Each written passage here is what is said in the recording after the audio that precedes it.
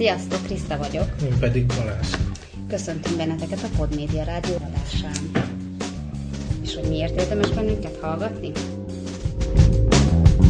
Most megpróbálunk több témáról beszélni, ahogy ugye a hallgatói visszajelzések szerint túl hosszan beszéltünk egy dologról, és ezen változtatunk. Igen, inkább több témát beszélünk el, és egy kicsit rövidebb ideig lesz. Az első dolog, amiről mesélni fogsz, a gyerekekkel voltatok múmiák kiállításon. Igen. És szerintem szörnyen hangzik, de majd te elmondod. Igen. Utána beszélünk egy kicsit arról, hogy milyen változások történtek itt a konyhában. Összevetjük a reform élelmiszereket a hagyományos, finomított élelmiszerekkel, és hogy kinek mi ízlik jobban. Így van, most a média ajánlatban könyvekről lesz szó.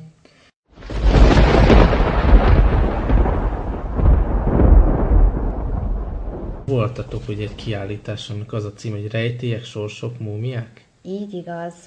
A gyerekek ugye mindenféle filmélményeik alapján nagyon-nagyon kíváncsiak a múmiákra, érdeklődnek irántuk, egyáltalán nem tartják félelmetesnek, inkább Balázs az, akit lenyűgöznek szinte ezek az élő halottak, mert ugye a mesékben ezek életre kelnek. Aki a mi pici 6 éves fiunk. Igen.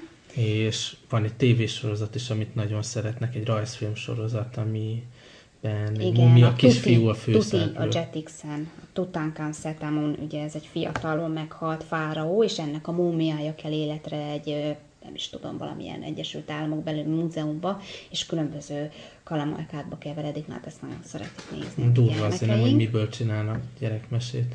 Hát igen. És az a durva benne, hogy tényleg ilyen, hogy néha így ugye lehet tudni, nincsen belső szerve, és akkor így, de büdös, itt van ebbe a tégelybe a te, májad, meg, Jézusom, meg hogy szőlővel etetik, és akkor így beledobják a szájba a szőlőt, és akkor így kiesik a nyakán, mert hát ugye nincsen úgy a teste meg, szóval én egész meg elhagyja a részeit, mert csak a fásli tartja össze. De jó pofán van megcsinálva, tehát ez nem félelmetes a gyerekeknek. Vicces, a zombikról is szeretnek, mert zombik is szoktak mesében lenni. Igen. Na, mesélj akkor a magáról. Igen, hát ezt a kiállítást már régóta nézegetem, mert április 8-a óta lehet megnézni a Természettudományi Múzeumban, és hát most hirtelen kaptunk kézbe, hogy vége a nyári szünetnek, ezért gyorsan elszaladtunk megnézni, meg úgyis rossz volt az idő, és mindenkinek nagyon ajánlom, aki egy kicsit bírja a borzongást, mert azért így felnőtt ésszel azt kell mondani, hogy ez azért egy kicsit azért. Szóval akkor mondd, hogy gyakorlatilag halottak vannak kirakva. Gyakorlatilag halottak vannak kiállítva a Természettudományi Múzeumban. Üvegben, vagy hogyan? Ez úgy van, igen, hogy olyan, tehát nem koporsóban vannak, mert hát nyilván ilyen tárlókba helyezték el őket, üvegfedél van, és benne is van az a kis, nem is tudom mi, termosztát, vagy valami, ami konkrétan méri nekik, hogy ugyanolyan páratartalom, ugyanolyan hőmérséklet legyen, mint ami ott a váci ilyen altemplomba, vagy hol is volt, ahol ugye ezeket találták, ezeket Vácon nem régiben találták meg, a váci fehérek templomának a felújításakor találtak egy ilyen... Kinyitottak egy ajtót, és ott volt egy csomó hulla. Nem, kopogtatták a falat, és az egyik részen a fal az így kongott, és akkor na nézzük meg, mi van mögötte, és egy lépcső volt mögötte, ami lefele vezetett. Lementek, és ott találtak egy csomó koporsót így egymás tetején. Hát, hogyha ez Amerikában történt volna, már 2 mozifilm lenne ebben. Hát halálkomolyan. És azt vettek észre, hogy ezekbe a koporsókba szinte teljesen éppen a szöveteik, húsú ruházatok megmaradtak. Szóval ez nem ilyen csontosak voltak, hanem húsos van olyan múmia, aminek állítom, hogy a szemhéja, hogy be van csukva a szeme, meg még a szája is megvan. Tehát az egész arca egy az egybe megvan. És nem hánytatok rá ott az üveget? Nem, mert úgy van megcsinálva az egész, hogy ilyen sötét van, ilyen nagyon rejtélyes, és valahogy olyan nem is hiszed el. Tehát minthogyha nem úgy nézed, mint amikor elmész valakinek a ravatalvozására, és akkor apám, hát itt fekszik, és meg van halva, hanem olyan valószerűtlen azért valamennyire. És tényleg eléggé szörnyűek, mert azért vannak gyerekek, pici baba ott az anyukájával, és akkor ott van, meg hát az is lényeges, hogy ezeknek az embereknek ugye a koposon rajta volt a nevük, az anyakönyvekben egészen jól utána lehetett keresni az ilyen rokoni leágazásoknak ki volt, kicsoda volt, mivel foglalkozott, tehát itt teljesen jól lehetett tudni, hogy kiről van szó, és hogy meg, hogy mikor halt, meg mibe halt, meg hogy volt például, hogy ott a kis csecsemővel tényleg, hogy szülés közben halt meg, Jézusom. meg ilyenek, és akkor ott volt, mert a kis csecsemő múmia, szóval eszméletlen Ez érdekes, mert gyerekekkel úgy komolyan, mélyen nem beszélgettünk nagyon a halál témájáról. Még őket még nem érdekli ez annyira. Igen, szóval azért itt tűntek el ilyen dédik már az utóbbi években is, és azért filmekben, meg mesékben azért csak előkerült annak a fogalom, hogy meghal valaki. És azért érdekes, hogy jött ez most le nekik a kiállításon. Bazsinak úgy jött le, hogy azon filózik azóta is, hogy hát és hogy mi lett volna, ha felébredt, hogy anya féltél volna, ha ott felébredt, szóval igazából... Hogy a francba lett? Mondtam, hogy igen. Erre mondtam. most ígyunk gyorsan. Ígyunk, hú.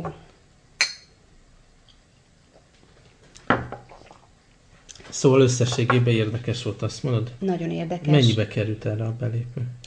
Hát felnőtteknek 1200 forint, gyerekeknek 6 év alatt ingyenes. És mekkora ez? Tehát egy órát el lehet Azt tölteni? tehát a múzeum azt írja róla, hogy egy órára, tehát hogyha mindent, mondjuk egy felnőtt ember bemegy, elolvassa az összes lést, mert eszméletlen jó meg van csinálva, tehát tényleg az, hogy ők tudományosan hogyan CT-vel, hogy vizsgálták, meg ilyen endoszkópos vizsgálattal, hogy, tehát ez mind ott baromi jól le van rajzolva, akkor lehet ott, mint hogyha te végeznéd a röntgen vizsgálatot, így tudsz egy ilyen képernyőn különböző információkat lekérni, különböző ilyen röntgenfelvételeket. Tehát nagyon, ha alaposan az ember, egy felnőtt ember ott ezt átkutatja, akkor az biztos, hogy több, mint egy óra. Jó, szóval ajánlod akkor a Ajánlom, de ha... Gyerekkel is? Hát ez változó, mert ugye a mi gyerekeink végignézték, nem merültünk bele, nem magyaráztuk, hogy na most ez a kisgyerek abba halt meg, hogy így és akármi, hanem azt úgy egy kicsit elhajtottuk onnan őket, meg minden. Azért volt, amiket elolvastunk nekik, de olyanról is hallottam, hogy valaki megfordult és kiment, a gyerek mondta, hogy annyira félelmetes. Úgyhogy szerintem 12 éves kortól ajánlják. Szerintem ez mindenkinek a vérmérsékletétől függ. Ugye a mi 7 és 6 éves gyerekeink teljesen jó végignézték, talán azért pont, mert még annyit nem filóznak ezen a Igen, dolgon. mert ők vonzódnak a múmiákhoz és a zombikhoz. Igen, vonzódnak. Jó, szóval ez a Magyar Természettudományi Múzeumban Igen, van, igen? november 30-ig lehet megnézni. Arra kell figyelni, hogy ne kedden menjen az ember, mert ez a múzeum kivételesen kedden van zárva. De miért pont kedden? Nem tudom, azért, mert én 2-szer is mentem kedden a gyerekekkel, de csak A következő téma, az nekem jutott eszembe, ugye? Egy vasárnapi ebéd során. Igen.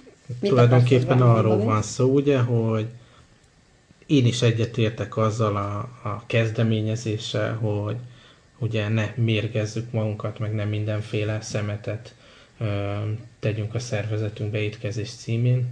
Én is tudatában vagyok, hogy amit vásárol manapság az ember általában mindenféle finomított alapanyagból készül, adalékanyagok vannak benne, hogy a színe, meg az állaga, meg az ízhatás az elfogadható legyen, és hogy nagy része ugye nem természetes úton keletkezett, hanem mit tudom én, kőolajból finomították, vagy akár. Szóval az a teljesen egyetértek, hogy úgy próbáljunk minél természetesebb alapanyagokból ételeket készíteni. Ami nekem nem teljesen jön be, az az, hogy ezt nem szabad úgy, hogy az alapján választani csak, hogy valami egészséges vagy sem, hanem nálam az íz az első. És ez sérült szerintem néhány alapanyag miatt. Elmondod, hogy milyen kezdeményezések voltak? Igen, ez úgy működik, hogy én néha megpróbálok valamilyen nem finomított élelmiszert behozni, és helyette a finomítottat kivonni a család. Tudom én is, hogy ez néha nehéz, meg minden, meg igazából a finomításnak több én már ezt megfigyeltem, például a finomított kristálycukor, az korlátlan ideig eláll.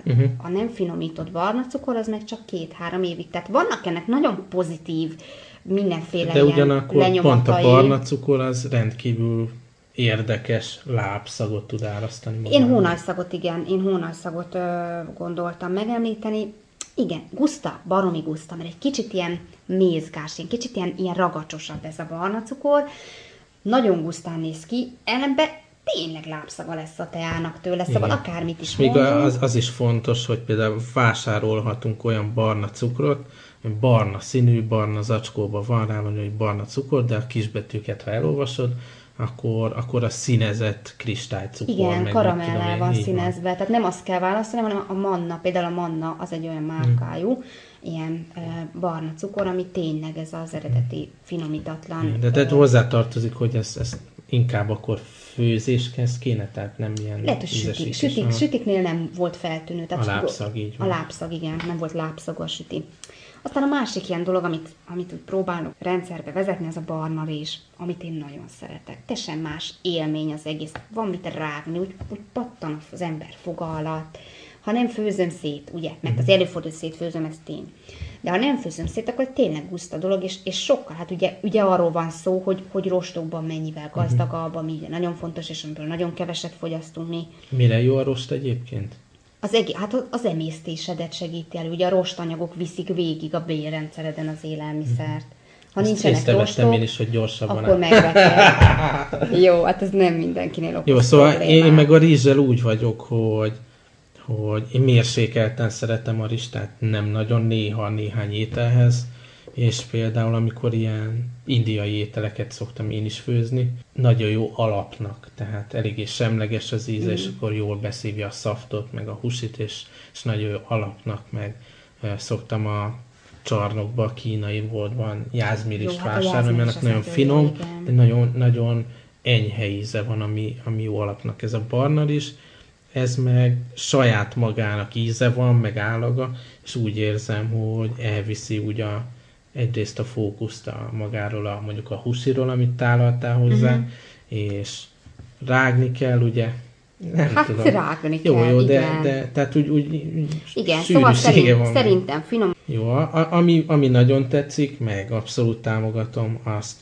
nem tudom, tavaly kezdted el, nem, hogy ez a bio zöldség dolog. Igen, biozöldség nagyon guszta dolog, tehát aki már látott egy ilyen, azt általában ilyen 5 kilós kiszerelésekbe szokták, hogy ezeket a biozöldség csomagokat így kiszállítani. Én mindig a Nyitott Kert Alapítványtól rendeltem, ami gödöllői központtal működik, azt lehet mondani. Ők az interneten is megtalálhatóak, és ők nem házhoz szállítanak, hanem vannak az városban, Budapesten is, meg Gödöllőn is, ilyen különböző bázisaik, ahova elszállítják, és ott át lehet venni, igen. És akkor az interneten, ha jól emlékszem, kiválasztottunk egy listából, hogy mit szeretnénk, és azt oda. Ott van egy ilyen közösségi biodoboz, amit ők határoznak meg, az 2500 forint volt, azt hiszem. És akkor azon kívül bármit lehet, tényleg még ilyen biopéksütiket is, meg mindenféle bővítették most már a repertoárjukat. A péksüti az pont az a dolog, amivel nem szeretem a játszani. Tehát azt nem szeretem, ha barna, meg rozsos, meg magos. Pedig megmondom őszintén, hogy a gyerekeknél egy az egybe ki lehet cserélni. Tehát a gyerekeknek nem, tehát ők nem tolják el a teljes kiölésű kenyeret. Én sem tólom el, csak nagyon ilyen szúrós szemmel nézek rád, és összeszorítom a szám, és akkor tényleg megsértődsz. Igen, mert nem a nagy big amerikai négyzet alakú szeletelt kenyér, hanem szóval szeletelt kenyerek. De édes íze van, puha és édes, és szerintem katasztrofális. Én inkább ha már ilyen szeletelt, abszolút kész kenyér, akkor már legyen az is teljes kiölés. A gyerekeknél nem probléma. Jó, ami még tetszett, ugyanennek a zöldség dolognak a keretébe szerezted be ezek csírák. Ilyen kis dobozkába igen, hoztál. A biocsírák, és abból konkrétan a borsó csíra az valami elképesztően finom volt, tehát ez csodálatos. Igen. Rájár az ember. Ezek nagyon egészségesek. Ugye ezek a csírák, azok teljesen, az a picike kis csíra magába rejt ezt a sok-sok mindenféle jó ásványanyagot, meg mindenféle dolgot, amire a növénynek szüksége van ahhoz, hogy nagy növény legyen belőle. Tehát ha azt te megeszed, akkor azt szinte megeszed, amit a nagy növényel volt azon is valami matrica, hogy nem szabad bizonyos mennyiségen túlfogyasztani. Na de jó, de hát abnormális mennyiség. Azt lehet salátába rakni, szendvicsre, vagy oda menni a hűtőhöz, és rájárni. És megenni, igen. Egyébként biozöldséget még máshonnan is lehet, most nemrég találtam a biofarmer.hu oldalát, és őtőlük is lehet mindenféle ilyen bioélelmiszert is, és zöldséget is rendelni. Ők már házhoz is szállítanak, persze ennek van azért költsége, ami nekem egy kicsit olyan kényelmetlenebb volt, hogy itt sokkal nagyobb kiszerelésekről van szó, tehát ilyen 5000-től kezdődik az egységcsomag, és akkor ez csak ugye sokszorozódik. Ami azért zöldség meg gyümölcs szempontjából, hát örülünk, hogyha megengedhetjük magunknak, de azért van, akinél ez azért meggondolandó, hogy egy héten csak mondjuk 10 000 forintot erre költeni. És megemlíteném azt, hogy az Ősvezértéren nemrég nyitott a Fehér úton az a hatalmas ilyen piac, csarnok, és ott már most szeptember elején fog megnyílni egy nagyon nagy területű biopiac konkrétan. Jó, mindenképp el fogunk menni, és beszámolunk róla. És arra nagyon kíváncsi vagyok, mert ott ugye én válogatom össze, tehát az még szuperebb, és nincs messze tőlünk, ugye. Jó.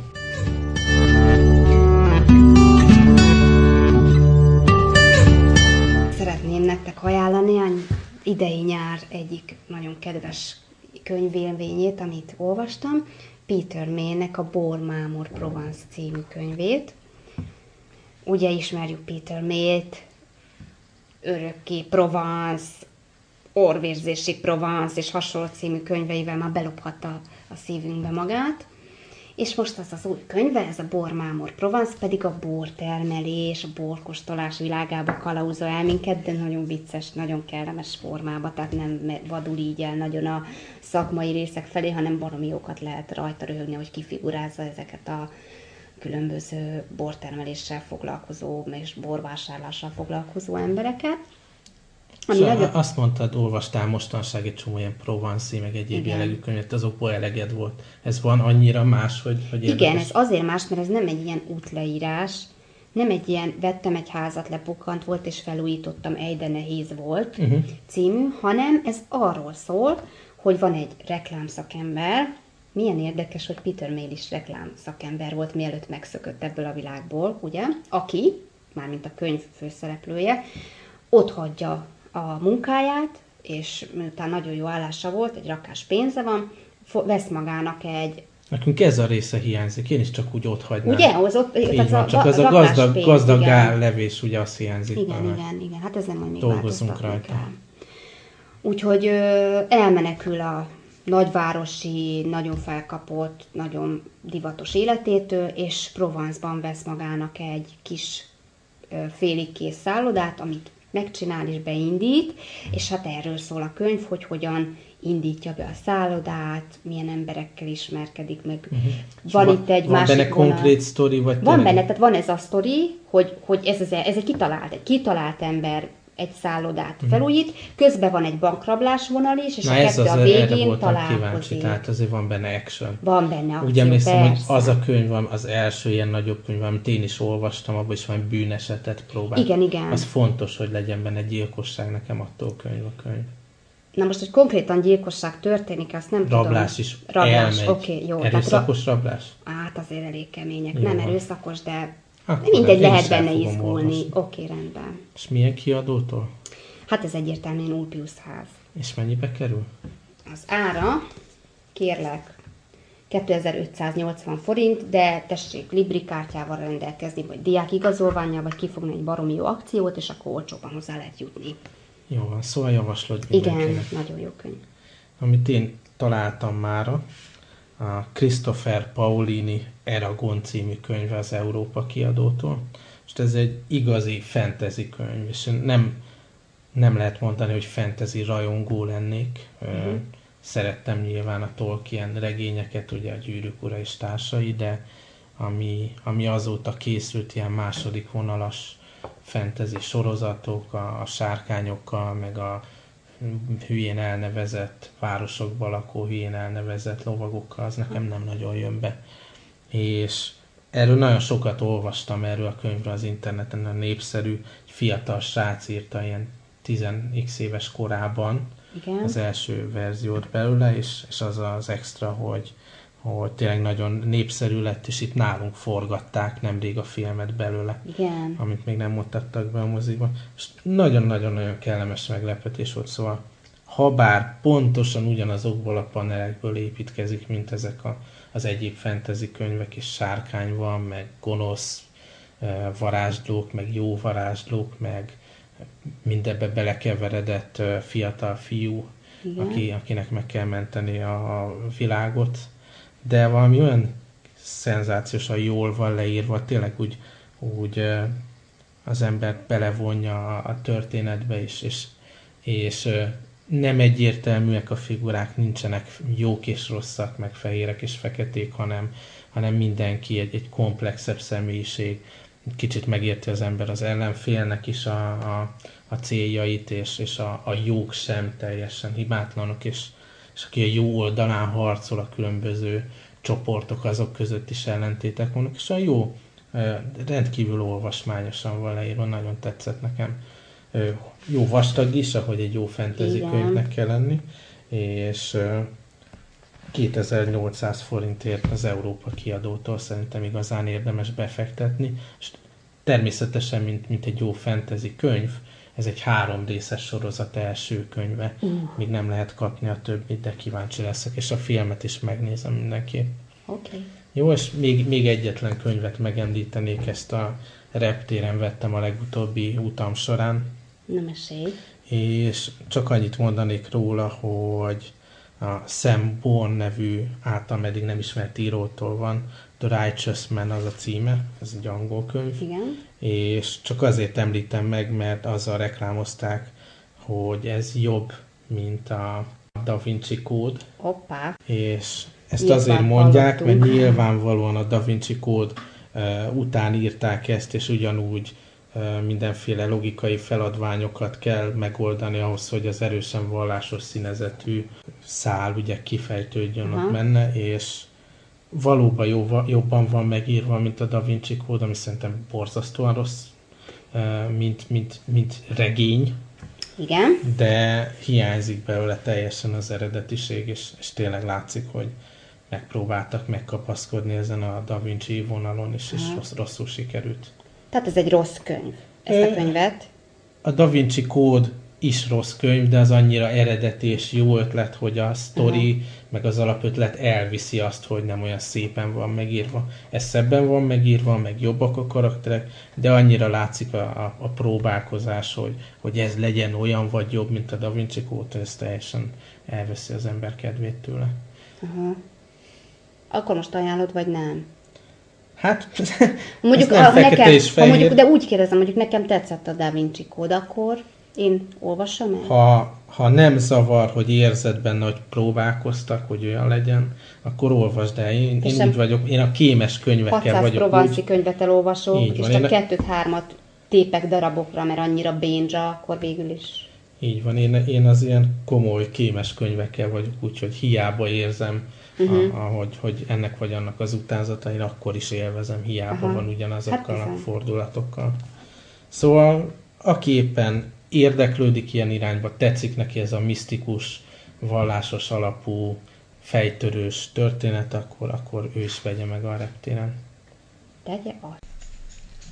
Pancsi lányunk ma először ment iskolába, ma volt az évnyitója, most kezdi az általános iskola első osztályát, és ez hatalmas izgalommal tölt el minket, mindenféle kérdéseket vett föl, onnan kezdve, hogy mivel kötjük be a tankönyveit, egészen odáig, hogy milyen szendvicseket fogunk neki készíteni, ugye 10 óraira. Úgyhogy ebbe a témában még biztos, hogy fogunk mindenféle újdonsággal előjönni, és mindenkinek, aki most szeptemberbe kezdi az iskolát, együttérzésünket küldjük.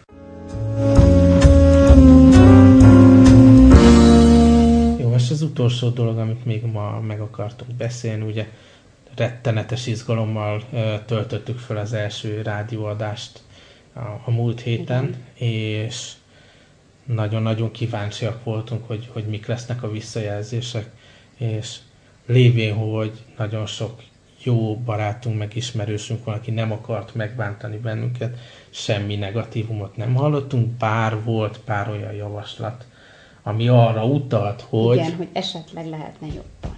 Így van, esetleg lehetne jobban. És akkor most egy Beherovkával fogunk kocintani a ti egészségetek. Egészségetekre. Köszönjük.